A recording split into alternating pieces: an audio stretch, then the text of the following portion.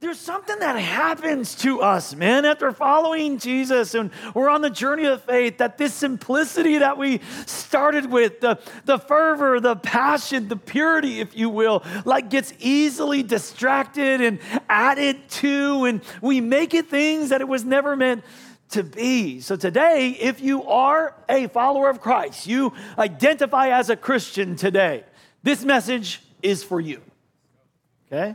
Now today you're like, I don't know. I don't identify as a Christian. Well, great. This message is for you.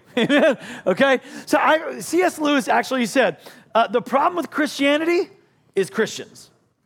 Anyone agree with that? Like I'll be in, maybe you guys can sympathize with this because I'll be in great conversation with people and they don't know who I am. This is just casual conversation. And then it'll get to the point of the conversation where they ask what you do for a living and I'm tempted to lie.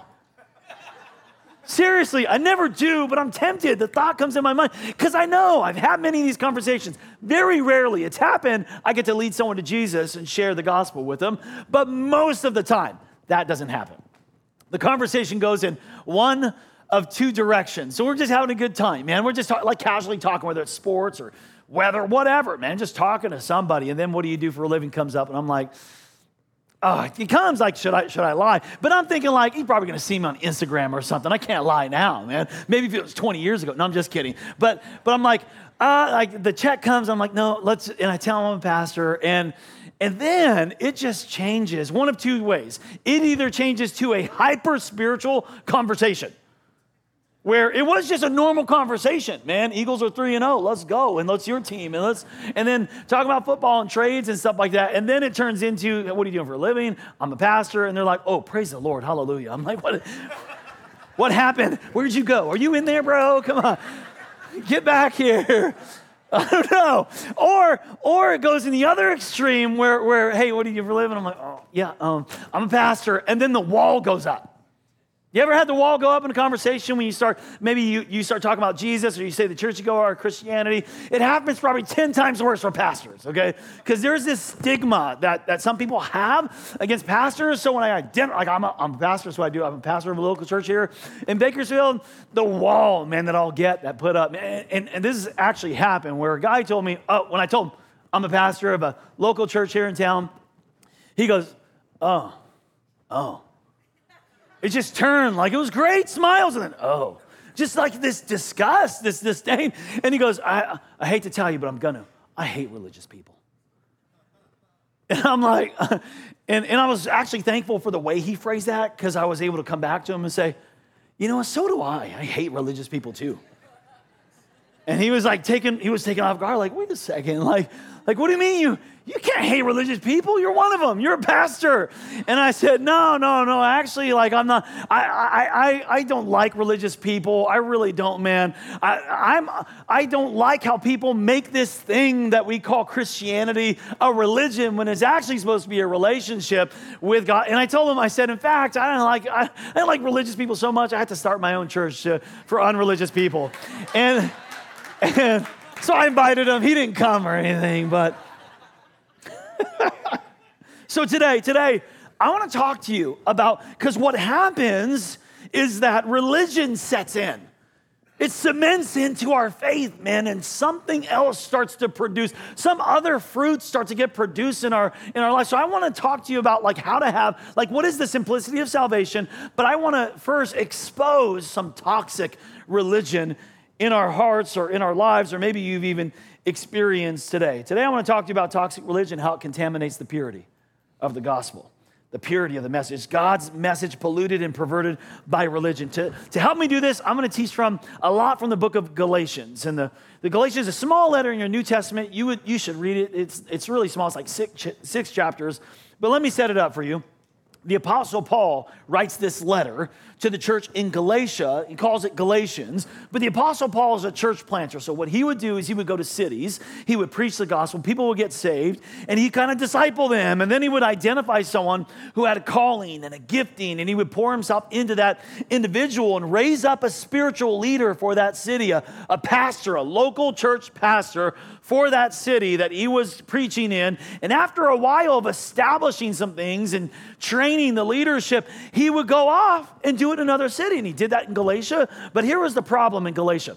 When he raised up the believers and discipled them and had a spiritual leader, when he left, behind him came in what's called a people group called Judaizers. And Judaizers, here's what they did when they came in after Paul left. They came in and crept in on this church. And they said, yeah, the Apostle Paul's great and all. We like what he's teaching, freedom and grace and stuff. That's all good. But he doesn't know all the message. There's stuff he left out. You see, you need to obey some more rules of the Old Testament that the Apostle Paul, he just doesn't know everything, you know what I mean? So it's great, the gospel and freedom and grace, but you also need to obey these Sabbaths and these ceremonies and these festivals and these things and like that. So it was, they came in and they gave Jesus plus this, plus that, plus you need to get circumcised. These were Gentiles, guys. These were uncircumcised Gentiles that, can you imagine that? Like I find it hard enough to get some of you guys baptized or into track 1 or something. How would it be if you give your life to Jesus and I'm like, we pray and then I'm like, all right, y'all want to get right with God? I pull out a scalpel. Come on up. Snip, snip, bro. Let's go. Get this thing right. This would be a church for women only, right? You know what I mean? Guys will be dropping off their wives and like, I'll see you later, baby. Okay, so this is what they're coming in though. Check this out. There's freedom and grace, and Paul establishes the gospel in the New Testament church in Galatia. These guys come in, say no ceremonies and Sabbaths and festivals and circumcision, and Paul is furious with this because it's like distorting the purity of the gospel. So here's what it says in Galatians chapter 1, verse 6 and 7. Paul's mad. He goes, I'm astonished that you were so quickly deserting the one who called you by the grace of Christ, and you're turning to a different gospel. So he says, that's not what I left you. This isn't the gospel I gave you. It's really no gospel at all, which I believe that there are loads of Christians who are following a different gospel, okay? And even churches that are preaching and teaching, leading people towards a different gospel. He says, evidently, some people are throwing you into confusion. Oh, you're not doing it right. Oh, no, you're not doing this whole Christianity thing right. And they were trying to pervert. Say that word, pervert. They were trying to pervert the gospel. It's not in your notes, but that word pervert in Greek is metastrepho. Metastrepho. And it means to pervert, to corrupt, to distort, or to poison. So they were taking the purity of the gospel and they were poisoning it with religion, Christ plus something. And religion is it's like man-made. It's based on us trying to get to God through rules and regulations and works, but God's plan is not based on people's efforts and good works. It's based on the amazing love and the extraordinary grace of Jesus Christ. The presence of God in the gospel, it's so life-giving. In the Galatian church, in the New Testament, they had it at one point, but then they went away from it. And what I want to do is for a few minutes, share with you some forms of toxic religion. And I want to show you what real salvation looks like and how we can have what I call a life-giving faith and we can have a life-giving church. Can I get an amen, somebody? But you got to know the forms of toxic religion because it sets into the heart of it attempts to infiltrate every person who has salvation and understands and who it can creep on. In fact, Jesus said in Luke chapter 12, verse 1, Jesus said to them, watch yourselves carefully. Like, be on your guard. You know why Jesus says this? Because he knew that within the human heart, there is a tendency for us to try to get to God on our own terms. Inside of every one of us, we try to do it our way, get to God on our own terms. So he says, watch yourselves carefully so you don't get contaminated with Pharisee yeast. He calls it Pharisee phoniness. The religious leaders of Jesus' time were called Pharisees, and he's saying their religion is phony. It's hypocrisy. Now, I fear God and I love the church, but today I need to expose some forms of toxic religion that you need to be on guard against, that can find its way in the most sincere follower of Christ. So will you open your hearts and open your ears to the word of God today? Amen. Amen. Okay. What are the forms then? Maybe you've seen these. Maybe you kind of can sympathize with some of these. Here it is. Number one is external focus. That's the first form of toxic religion. It's this external focus where we're focused literally on the external rather than the internal. It's more about the looks. It's more about what we wear. It's more about how we sound and the things that we're doing. It's like this external stuff. Basically what it is, it's an outward effort to close the gap between a holy God and a sinful man. For us to do something on our own. It's reducing Christianity down to a bunch of do's and don'ts. Oh, you're a Christian if you do this, but you are not a Christian if you do that. Don't do this, do that. It's all these rules, and it's so common for Christians to get into this toxic religion of external focus. As long as everything's good out here, instead of focusing on what's in here. Galatians chapter 2, look what the Apostle Paul is telling this church. As for those who seem to be important, I think that's funny. There's always some people that look like they're important, right? He's like, as for those who seem like they're important, whatever they were makes no difference to me. God does not judge by external appearance. He judges by the heart. And the Pharisees were all about the look. They would pray long and loud. Oh, look how good I pray. Look at the eloquence of my prayer, and I'm so righteous. They would wear clothing and they would flaunt. They're like, look at how righteous I look and I'm not, look at how blessed I am by God. And they would, like, when they would give their money, when they were in the temple, they would hold it up and just look how holy I am in giving my offering, much more than that guy. And they're just so external focused that this is something that Jesus, like, instead of the inside out, lived out faith that we see in the scriptures. The second form of toxic religion is so dangerous. You may find yourself here today, and that is spiritual indifference. Spiritual indifference, where apathy and coldness comes in. This can affect, again, the most sincere Christian. At one point, we were on fire, we were passionate, but then we just it gets dissipated after time, and we get apathetic and indifferent towards the things of God. This happens, humans as emotions, our emotions are fickle. They're not long-lasting, and they sometimes get replaced by other passions too. We get distracted and we chase the wrong dreams. Sometimes it's because we can't even handle the things that we call blessings, that we start to get indifferent and apathetic towards God. This happened to the people in the church at Ephesus. They had a lot of things going for them, wealth and prosperity being one, and Jesus said to them in Revelation chapter 2, he says, but I have this one complaint against you, just this one. You don't love me. You don't love me. See, I don't want your stuff. I want you. You don't love me or each other as you did at first. You become cold. You become indifferent. He says, take a look at how far you've fallen from your first love. But I love this. Even from there, he goes, I just want you to turn back to me and work as you did at first. And if you don't, look at this. This is the scary part of spiritual indifference, because even as a church or as a follower of Jesus, if we allow ourselves to become indifferent toward God or indifferent toward people, look what he says. I will come and remove your lampstand from its place among the churches. This is toxic, and it's destroyed so many followers of Christ. It's destroyed so many churches that have become indifferent towards the things of God or the people of God. The next form of toxic religion. Y'all okay? You all okay if we expose? Okay. Here's the next form, number 3, write this down, is presumption upon God. Like, this is the name it and claim it, right? You ever heard that? We're just like, name it and claim it. Just believe, better and more. And God will deliver your happy ending as long as you believe it, we think we deserve it and we presume it upon God. And it's like we're asking God's stamp of approval on the things that we've already planned to do ourselves, which is God, just bless what I've already planned to do. And if you read the scriptures, though, you see that there were a lot of really good, faithful people who did not get their happy ending here on this side of heaven. They didn't all work out for them here on this earth. And then you get Jeremiah 6:14, where he says, they offer superficial treatments for my people's mortal wounds. But there are some people who would wish to just easily cast over. There are folks who believe that there's just a quick fix and an instant solution for everything.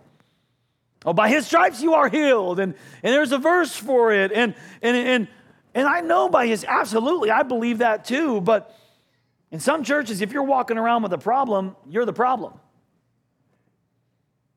Because, you don't need 12 steps. Hey, in this form of toxic religion, let me just expose this. Again, I love God, I love his church, but I need to expose some false toxic religion.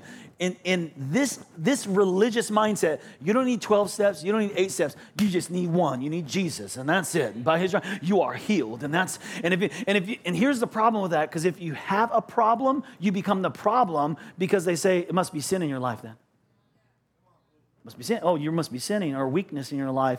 And this hurts and wounds so many people. And then if you do have a problem, you can at least act like you don't have a problem.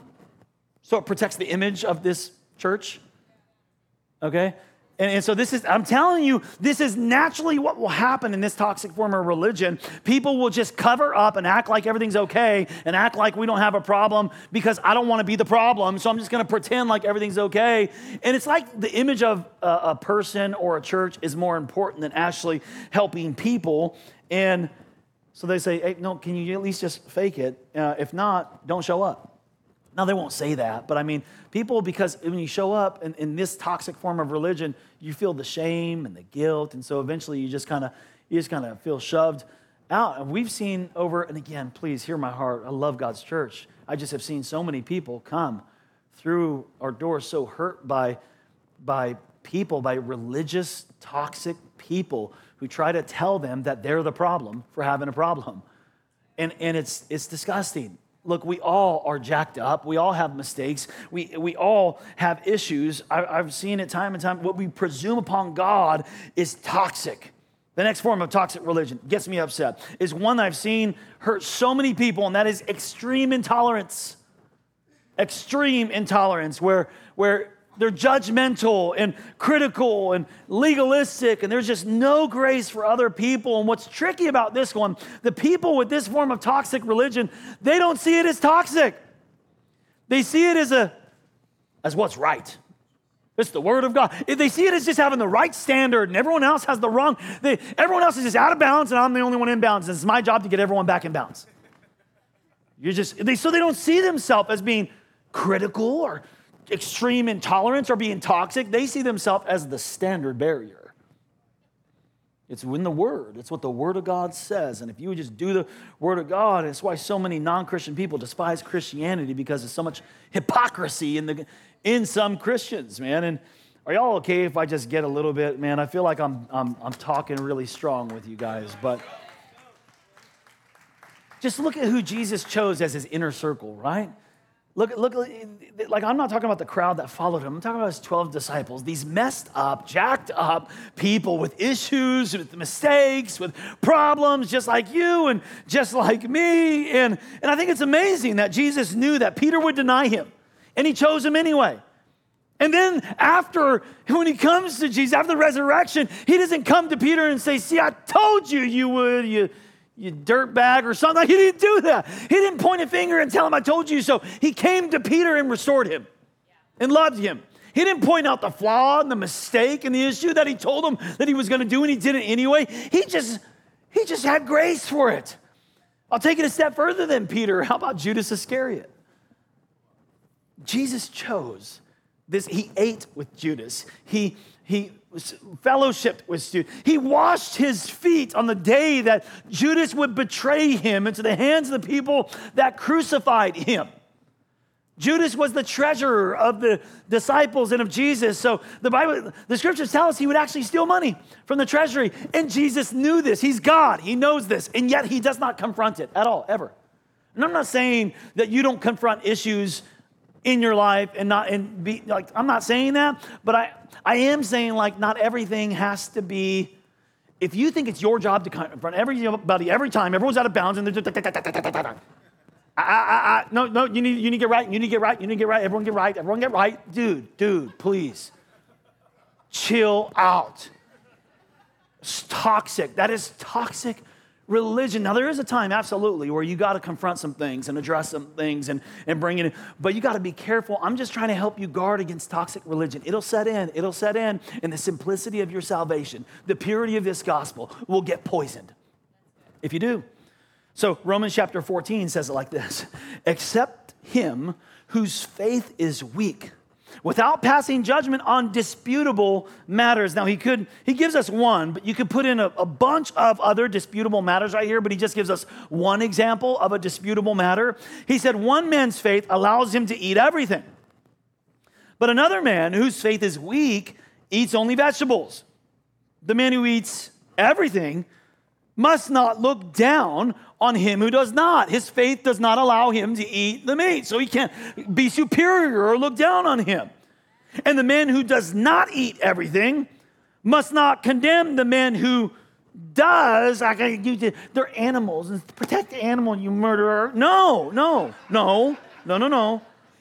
For God has accepted him. See, there's going to be a lot of people in heaven who weren't accepted by religious people, but were accepted by God.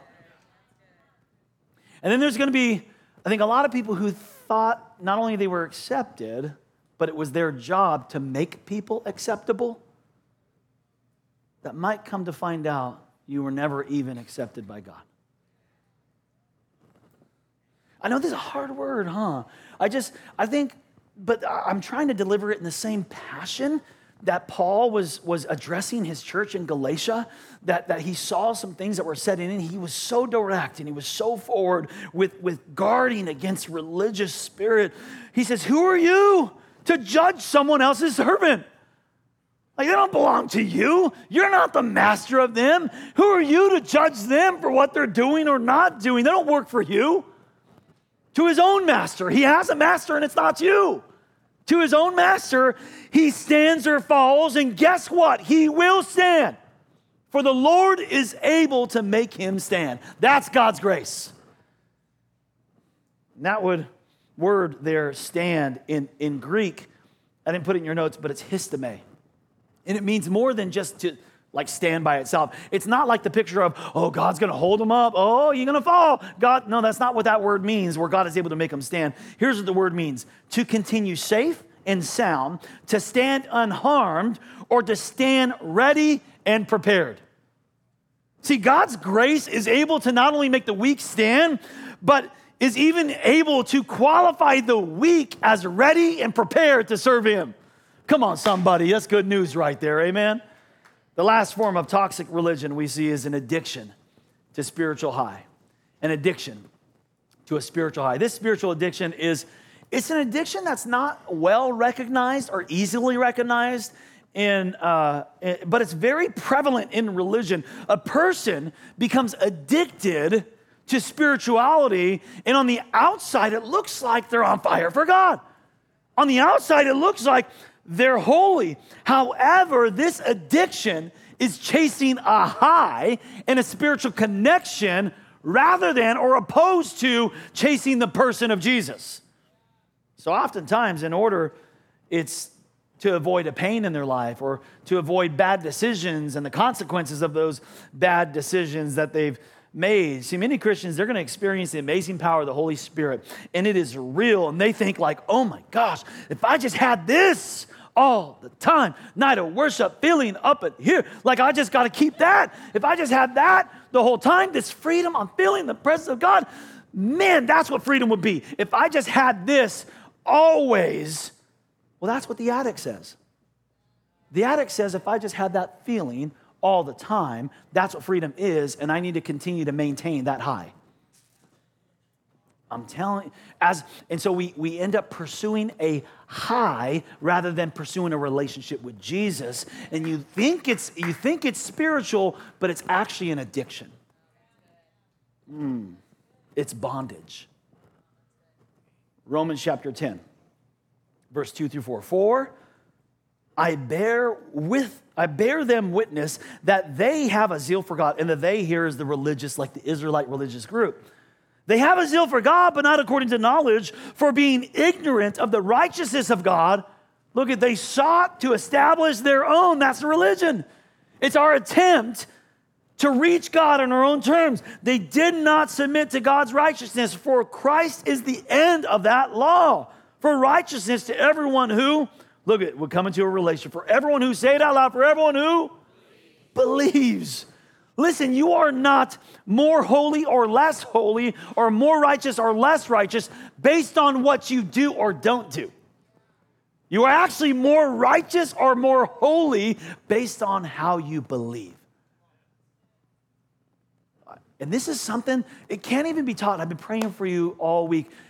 I can try to, but I've been praying because you got to catch this. Your spirit has to grab something like a truth and a revelation today that you're not going to go up in God and level up in God by doing. It's going to be by believing. And through believing, there will be a fruit of transformation, but it must start with faith and belief, never with your actions and works of doing. And I just pray you're catching, your spirit is just catching this, because religion will rob you of life. It'll rob you of the joy. It'll rob you of the simplicity and the purity of your salvation. That's what happened to the Galatian church. They were once a life-giving church. And then they allowed religion and rules to creep into their faith. And so Paul asks them in Galatians chapter 4:15, what has happened to all your joy? Like, you used to be happy, man. And he writes an entire letter trying to remind them of what they first believe. And some of you have maybe grown up in some of these forms of toxic religion, and you've seen it, or maybe you've experienced it in some way. And I've experienced every single one of these. Some when I was young and just hated religion and just got a bad taste for church. And I understand the hesitation that people get when they see and experience toxic religion. But some people, they stay on the sideline, man. Like some of you, here's how it works. Some of you are in church right now because it's the right thing to do. And it's wrong not to be in church. That's why you're here. Some of you read your Bible whenever you do read your Bible because it's the right thing to do. And it's wrong not to read your Bible. And some of you give because that's what good Christians do, should give. It's wrong not to give. Some of you pray whenever you do pray. You pray because it's the right thing to do. You should pray. And it's wrong not to pray. Okay? And there's a huge difference of going to church, not because I have to, not because it's a do, but going to church for the life that's in it. There's a huge difference of worshiping God and clapping and singing my praise, not because it's the right thing to do, but because I have something in me that has to get out. Like there's life in this worship. It's one thing to just be nice to my wife because I'm supposed to be nice to my wife. And another thing for me to love my wife because the life that's in our covenant, in our relationship. Okay, there's just a huge difference here. There's a whole nother level that God calls us to through the simplicity of this gospel, where religion would love to rob you of that. Toxic religion. And so the Apostle Paul is challenging them to the best he could. And I'm trying to challenge you today to guard against the Pharisee phoniness and the toxic religion. And so there's 4 things that the Apostle Paul gives throughout the letter of Galatians. 4 things in order to have this life-giving faith. Let me give them to you. Number 1, you got to walk in freedom, not slavery. Walk in freedom. Every time we lean toward rules, any one of these forms of toxic religion, we're just putting ourselves back in bondage again. Now, these are Paul's words, not mine. Look at this in Galatians chapter 5, verse 1. It is for freedom. Somebody say freedom. Now, do you know why God wants you free? Because he likes it that way. That's it. That's it. God likes to look at you and see you free. See you carefree, living free. It is for freedom that Christ has set us free. Stand firm then, and don't let yourselves be burdened again by that yoke of religious slavery. Now, how many of you here have ever got a speeding ticket? Anyone here ever got a speeding ticket? Lying in church, a whole bunch of you. Come on now, where are you at? Yeah. Leadfoots. Who are the Leadfoots? Who are my Leadfoot people? Okay, yeah, my God. My wife don't like me driving. She's always trying to, and I've gotten better, kinda, not really, but I remember, like before I got saved, I remember, this is before pre-Jesus moment, okay? I was young Jason, driving crazy. There was this one lane like road, and there's this lady who's driving in front of me, and she's driving like 20 miles below the speed limit, man. And I'm like, you already know I'm an impatient person. That's one of the things. Well, let me not claim that over me. I'm patient in Christ. I'm impatient in my flesh, okay? So I'm like, I was in the impatient flesh, Jason. I'm like up on her, like, get out. She turns on the blinker like she's going left. I'm like, yes, get out of my way. And the turn comes and she don't go. Another turn comes every turn, I'm like getting more hot. I'm like mad. And so what I do is I pull over to the shoulder and I start to pass her on the shoulder, man. And as soon as I do and I go past her, I hear, whoop, whoop. And there they are, man. And he's got me. I'm like, and I'm so mad. I'm more mad at her now. Like, you dumb lady. Like, and I'm just like, I'm saying things I shouldn't say. Remember this pre-salvation Jason, okay?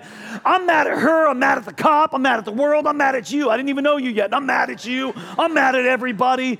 And I pull over to the side of the road and I'm like, dang it, mad here. But then I had a brilliant idea. It came to my mind, dude. It was genius idea. I got out of the car, popped the hood. I got out and I ran over to the hood and I opened it up.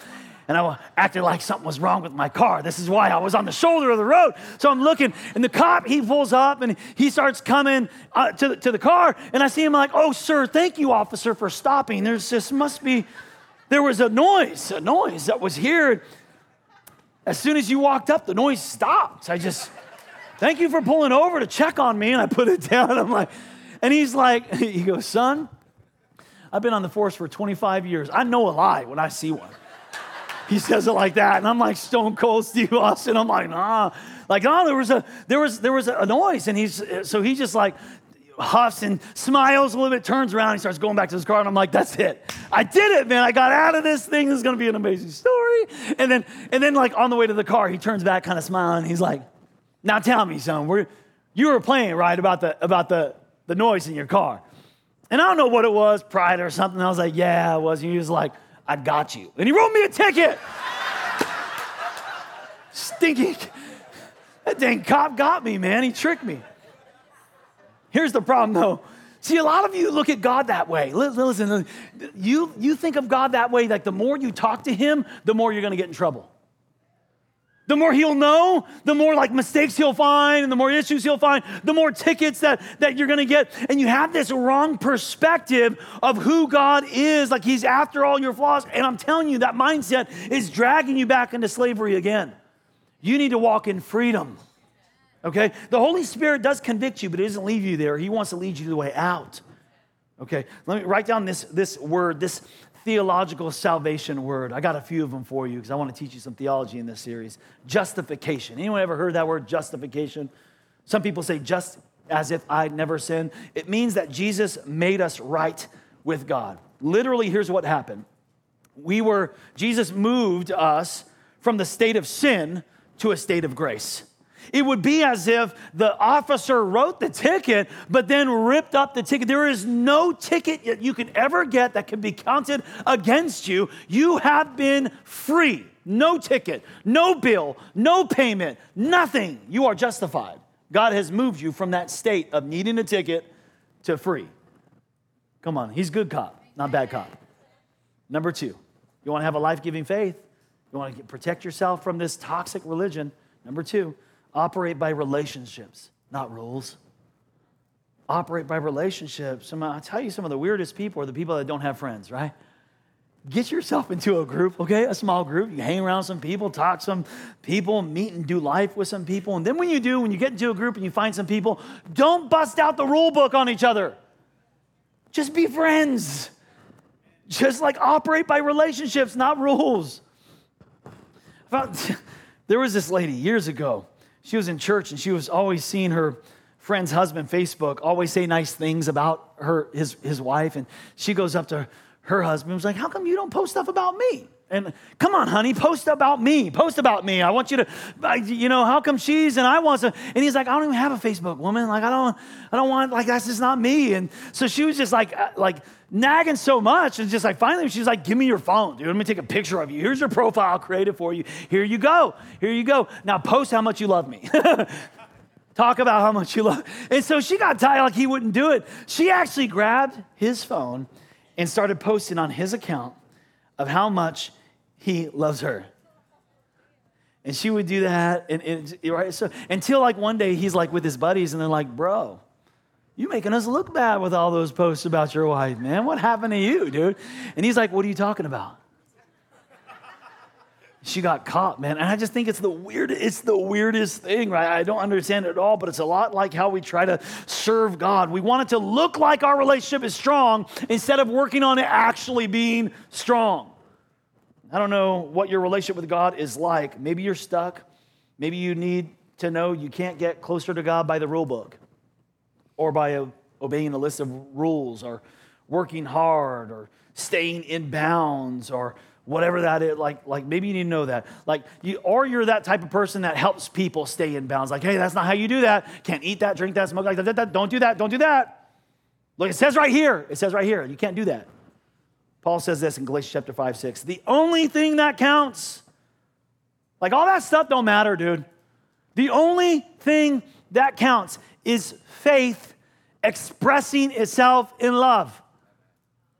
That's it. That's all that counts to God. All that matters is when your faith is expressing itself in love toward Him and other people. So faith without love, it isn't faith. It's a different gospel. Write down this word, reconciliation. That word means that Jesus restores a relationship with God. I'm just trying to give you some salvation theology here, okay? This word, it literally means that God made harmony where there was hostility. There used to be hostility between us and God, but through what Jesus did, He restored peace, harmony, and friendship between us and God. You want to have a life-giving faith? Operate by relationship, not rules. Here's the third thing. Number 3, put others before yourself. You know, I like teaching this one because if there's something you're upset about today, it's most likely other people. It's most likely some people in your life because it seems like people are working overtime to try to get on our nerves or to hurt us or to offend us. And I felt like in my spirit, this would be a prophetic word for some of you here today. And that is some of you are carrying around an offense, a wound, a hurt, something about someone, and it's destroying your life, like it's killing you, and you need to let it go. Because you'll never know real life until you give that away, that you can't have this life-giving faith unless you're willing to put others above and before yourself. And that hurt and that wound and that experience is preventing you from doing that. Someone once said that unforgiveness is like lighting yourself on fire and wanting the other person to die of smoke inhalation. It don't work. Okay, so see, at the heart of all forms of toxic religion is self. It's a self-focus, me-focus. But a life-giving faith is others-focus. It's Christ-focus. Look at Galatians chapter 5, verse 13 and 14. He said, you, my brothers, were called to be free, but do not use your freedom to indulge yourself. Like, don't indulge your own nature. Don't use that freedom like it's about me. I'll fulfill me. Rather, serve one another in love. It's about them. The entire law is summed up in one single command. Here it is. Love your neighbor as yourself.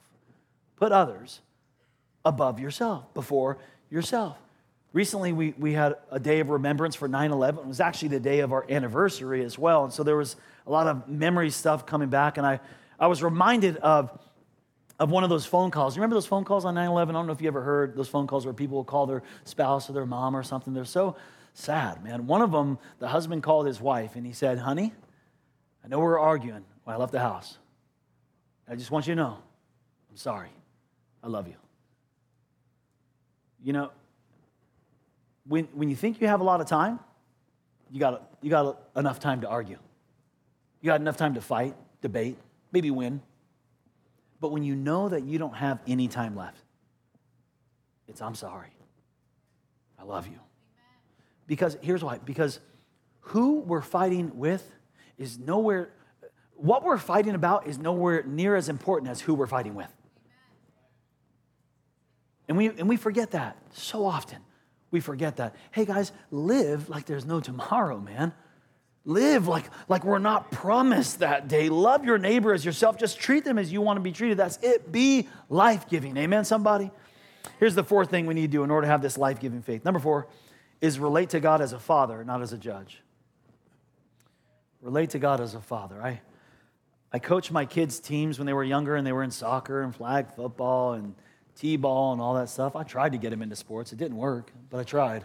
Tried really hard. I was the coach too, man. I remember coaching my kids' soccer team, and one of my daughters, Grace, she was playing soccer, and she's like dribbling, and we were terrible, man. We were terrible.